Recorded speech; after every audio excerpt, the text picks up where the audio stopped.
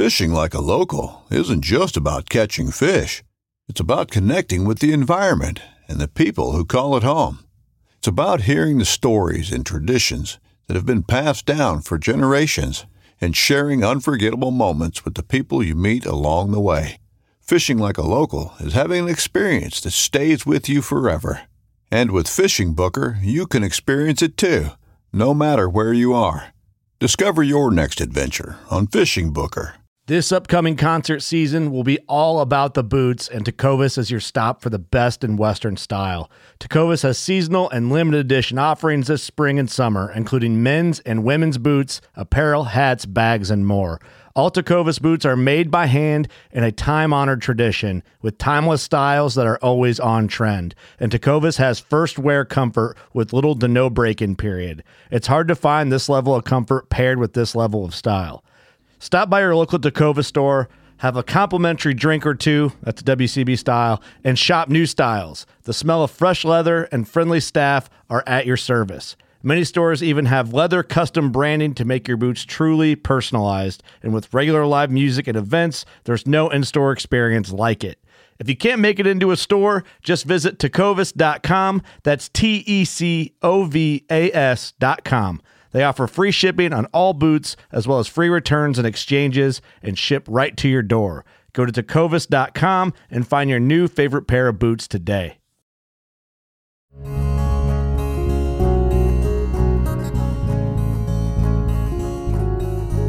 Welcome to the Casting Across Fly Fishing Podcast. I'm Matthew of castingacross.com, where I explore the quarry and culture of fly fishing. This is the 83rd episode of the podcast. Today I'm going to be talking about a number of things, but I'm going to focus here in a moment on where you can go to stay while you're fishing and maybe save a few dollars, but maybe find your next favorite vacation spot. But before I get to that, I want to go through a few miscellaneous items. I don't often do this, but today just seemed like a good day to talk about a few kind of random things, and hopefully they are of interest to you. But the first one that I wanted to mention is that I got out to fish a few times in the last few weeks. You say, well, that's good. I come to the Casting Across podcast and website to hear some semi-informed opinions and information about fishing.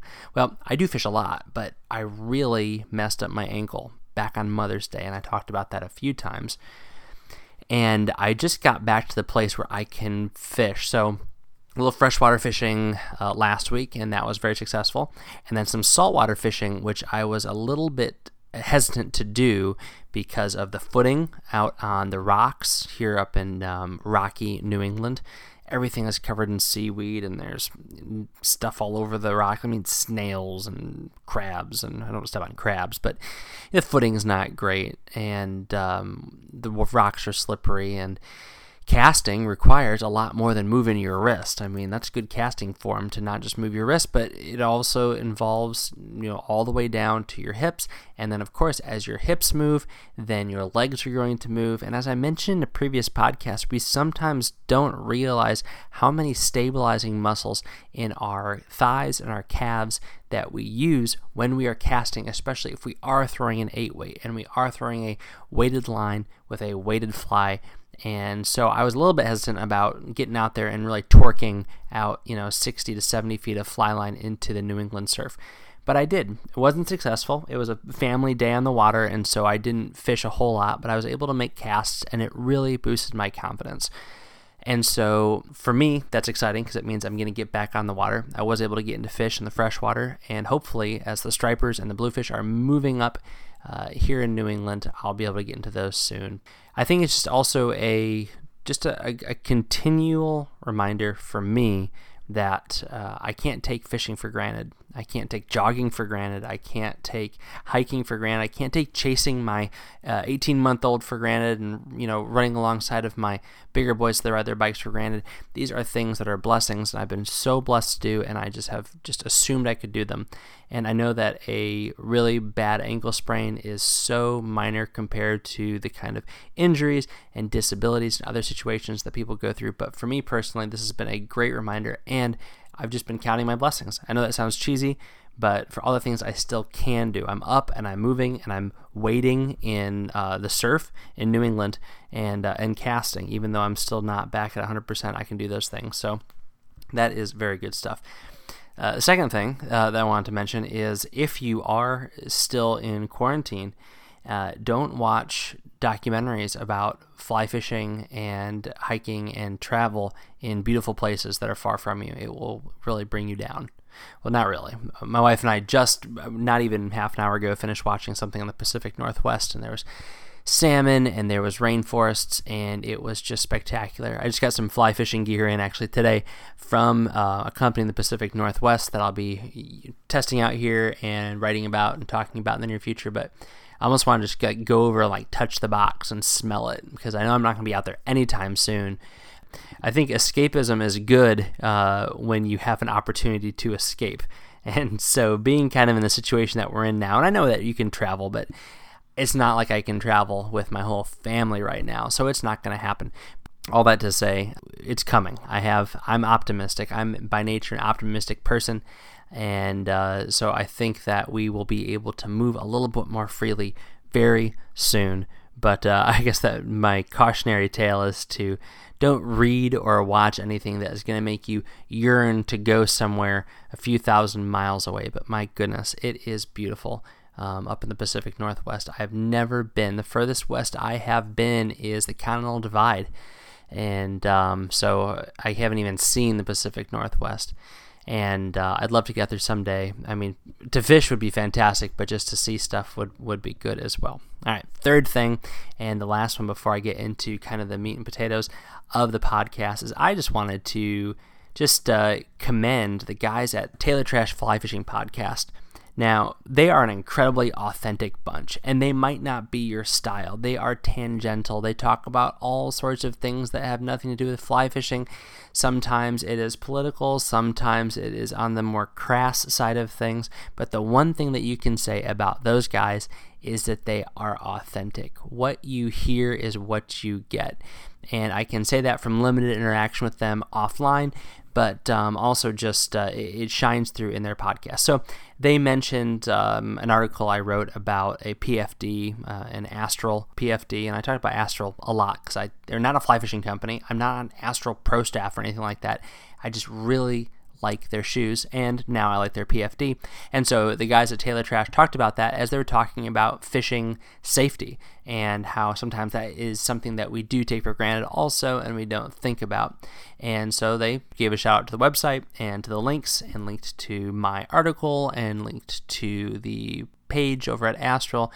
And I think it's cool because we have no professional relationship. They're not getting money from me. I'm not getting money from them. But I think that's really the heart of the fly fishing community, and that's something that they talk about a lot in a really casual way that I think is good. And so it warms my heart, and it's a cheesy way to say it, but it's true that there is a culture and a community in fly fishing that is real, that isn't superficial, that isn't based on Instagram likes, that isn't based on grip and grins, that isn't based on dollar signs, but that's just people who appreciate each other and the linking element, fly fishing, that being a fun little connection point. So anyway, I appreciate those guys. There's a lot of people I appreciate in fly fishing, but I do appreciate those guys. And so, you know, their podcast might not be your bag, but I would say it's almost on the farthest end of the spectrum away from the Casting Across Fly Fishing podcast. But that's cool. That's great that there is things that exist out there that are kind of more conversational, that are interview focused, that are short and quippy like mine. To each his own. Different strokes for different folks, etc., etc. All that to say, 8 minutes and about half in, and I want to talk about cabins. And so when you think of fly fishing cabins, what do you think? Wood smoke? Mothballs? Dust? Maybe your wet waders? So all of these are the scents that won't be making Yankee Candle's list of new releases. But that doesn't mean that they're completely repulsive. Now, perhaps on their own, they don't have much to offer. In fact, they can be downright off-putting. No one wants to come away from a hug smelling like mothballs, and I think we've all been there. You know that person in your life that is apparently afraid of moths, and so they smell like mothballs. Maybe it's fly tire. Anyway, but when all those things are combined together in some bizarre olfactory cocktail, the situation changes. Wood smoke, mothballs, dust, and wet waders. Because the context of that specific blend is primarily found in one place, a cabin. And, you throw the wet waders in, and it's more specifically the fishing cabin. Now, I don't own a fishing cabin.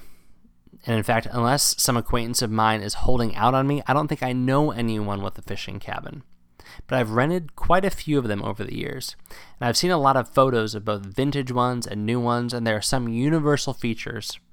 And you don't get this in the pictures, but I assume it's the smells. So let me start off by commenting on upholstered furniture. So anything that gets, quote, shut down over the winter, lacks air conditioning over the summer, and isn't tight enough to keep out insects or rodents or anything else that crawls and shimmies and lays eggs, might not be the best place for a plush couch. Now, I know they can be comfy after a long day out fishing in a field. Just never mind the nest and the fuzzy spots. I just nestle on in and become one with the cabin. So that's the upholstered furniture, kind of pet peeve number one. Number two, the bathroom. Now, the bathroom is a good place to focus on the electrical system. Being up to code is a very citified concept. It's not for the woods. It's not for a more isolated experience, I guess you could say. Wire nuts and grounding don't have a place in the great outdoors. Consequently, reaching for a light switch with a wet hand is a bit of a gamble. But drywall covers a multitude of sins, and without it, the seedy underbelly of shoddy work is on display for all to see. But we're, quote, getting away from it all, which apparently includes light fixtures that consist of more than just a bulb dangling from a ceiling. You notice that in cabins, that the one place they put drywall, the one place they put a different floor, is in the bathroom. You gotta wonder what's back there. Now, if the aforementioned features strike a chord or seem negative, I apologize. But remember, critical isn't always a criticism. Sometimes it's, charming to have the dangling light bulb over you in the shower while you're all wet and without clothes. All right, another common element is the fishing memorabilia. Rods, reels, flies, posters, fishing game signs, or the dying art of taxidermy are all acceptable. Taxidermy, again, I'm not advocating we kill animals and put them up on the walls. I don't mind killing it. Let me qualify that. I have no problem with killing animals, with harvesting a deer or harvesting fish, particularly if they're the kind of fish that are part of a fishery that is not threatened in any sort of way. I think in that situation, all of the other environmental protective things that we're doing make it necessary that we harvest some of those fish. I'm not saying, though, that you should go out to a steelhead river in the Pacific Northwest and catch and mount a steelhead. All right, anyway, back to taxidermy. The thing is that a lot of this stuff can be bought with a faux vintage aesthetic from any number of discount stores. But at a fishing camp, there's a good chance that the stuff is legitimate. That big lake trout, that pawpaw caught in 1948, it's missing a fin, it's basically gray all over, but it's always been over the nesty, fuzzy couch. The rod, reel, and lure used to catch her is also hanging above the sooty mantle. Then maybe people know that you're into fishing, and then they get you some junky, kitschy stuff, and your wife will gladly let you take it to the cabin. Now, I've had that said to me more often than not. That would be a wonderful thing if we had a cabin.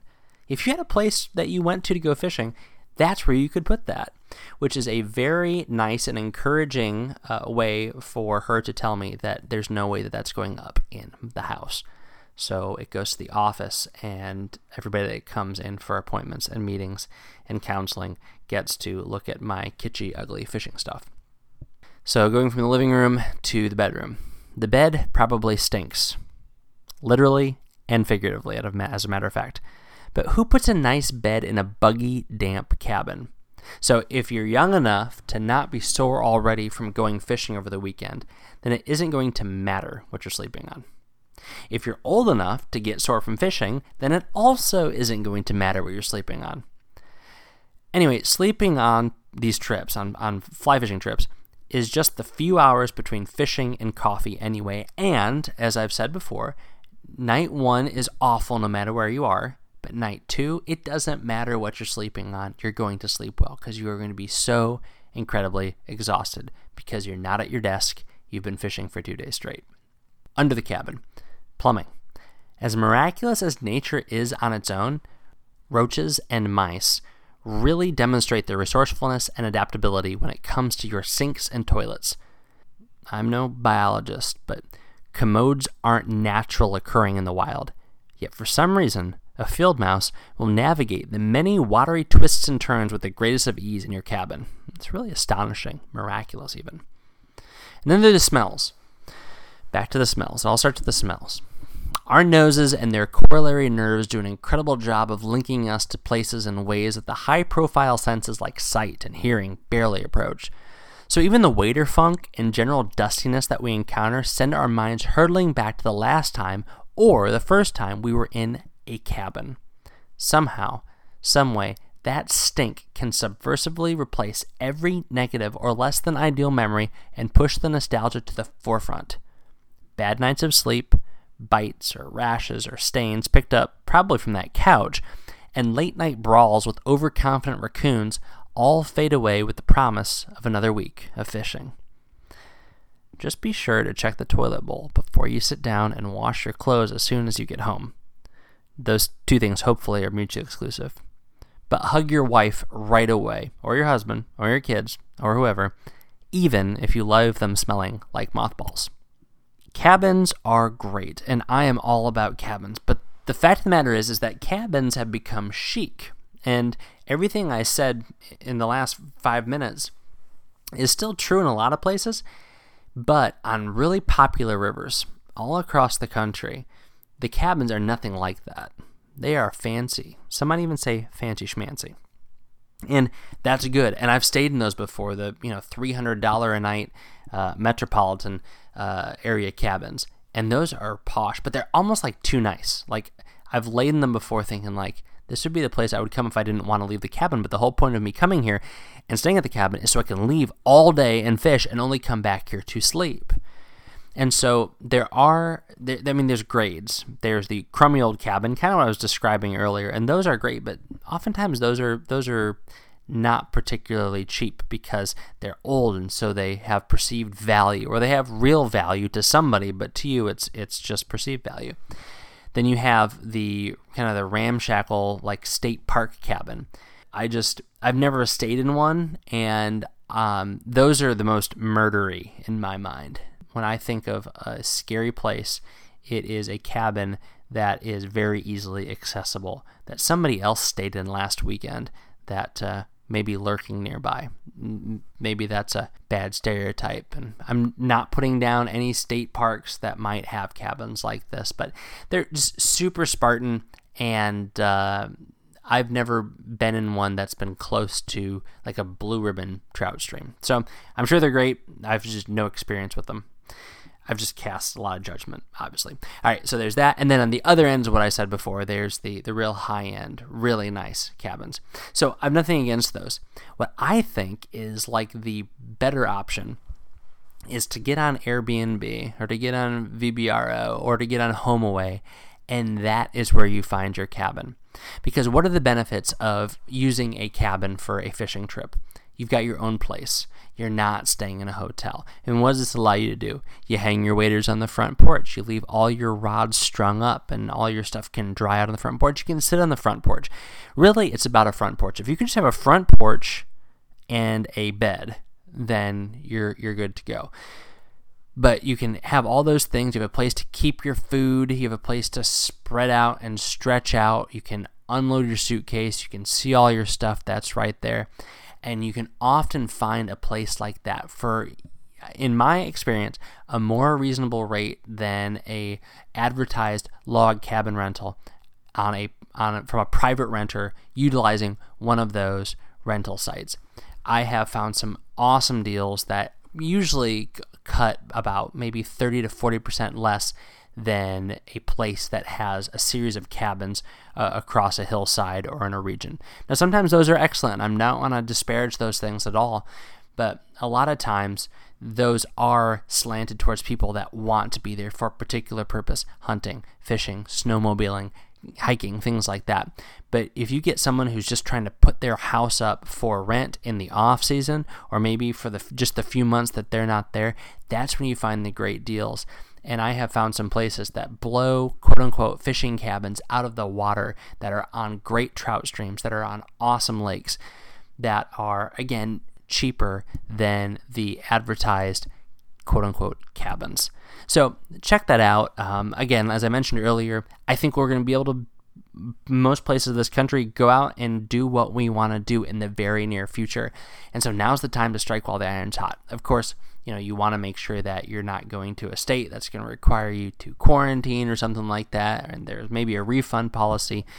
And boy, I hope that those things I just said sound so ridiculous to somebody listening to this in a few months or even in a year. Like, what is he even talking about? Again, I'm optimistic, but hotels are fine. Tent camping is fine. Car camping is fine. But I feel like the most optimal fishing trip experience, if you can't afford a lodge, is to find a rustic rental.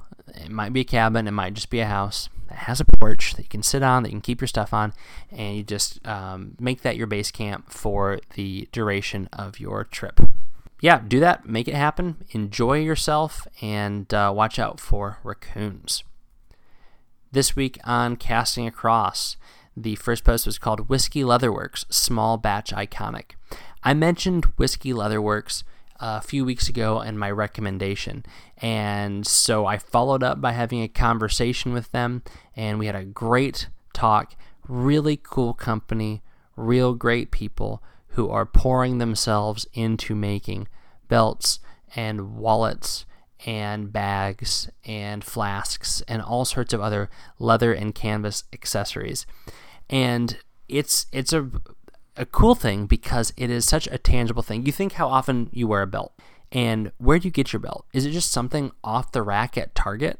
What happens to that belt? The adhered finish starts coming off in a matter of months, and the one belt loop that you use more often than not gets stretched out wicked quick, and it costs you $35-$40. So you spend maybe twice that, and you have something that's going to last you years, that's made of high quality leather, that somebody just waited for your order to come in, and they took your measurements and they cut a piece of high quality leather and punched it and stitched it just for you. And there's something to that. Everything we buy is off the rack. Everything is big box. And I know for a lot of things that's totally fine, but for something that you're going to be using every day, for something that maybe is a little bit more special, for something that you want to be a little bit more substantial, then you can go, I think, a few extra bucks and a little bit more work. Anyway, Whiskey Leatherworks out in Montana, really cool stuff. Why in the world talk about belts for a fly fishing website and podcast? Because they integrate, well, first of all, they're fly fishers, but secondly, they integrate fly fishing prints and fly fishing imagery into a lot of their products. And so the image I have on the website as kind of the header image of this cutthroat belt, it's super cool. If I lived out west and I caught a lot of cutthroat trout, that would be on my waist right now. But I have one of their belts. It's a bison leather belt, and it's awesome. All right. Next article is called Trout and Feather June. So I mentioned last month that I am now contributing to the Trout and Feather website. And Trout and Feather is primarily fly tying. So my articles don't really explore fly tying, but this month my article talked about why you should be an amateur fly fishing historian. So you go to my website, you get a little bit of a teaser for that, and then you go to Trout and Feather to read about fly fishing history. If you've never explored it, I give you 3 ways that you can quickly and easily get into finding out more about what you love and what you do. But then also in that post, I share 2 great videos from Tim at Trout and Feather. The first one is called Finishing Techniques for Fly Tying. And I mention here that I've seen a lot of people, including myself, that are super precise at tying flies, but then when it comes time to finishing it, it's just kind of throwing something on there until you can get your UV epoxy out. Or if you're like me, you just tie a really ugly head and otherwise decent looking fly. So he walks through a bunch of different ways and tools to finish flies. And then another one's called Furimsky's Bugskin Wiggler. And this is a cool video because it's not just Tim tying a fly, it's Tim having a conversation with Chuck Furimsky of the Fly Fishing Show as he ties a fly, and then not just talking about tying the fly, but they also talk about fishing the fly. So again, this is why I'm excited to be working and collaborating with Trout and Feather. It's more than your run-of-the-mill fly tying website and YouTube channel. So check out Trout and Feather June on castingacross.com. This week's recommendation on the podcast is Sightline Provisions. Now, there's a very good chance that Sightline Provisions is nothing new to my audience because they have made a significant splash in the fly fishing world for their artistry and for just their really cool and iconic look. So Sightline Provisions, they made their name. Edgar made his name with cuffs, little leather bracelets with trout badges and fish badges and fly badges on them.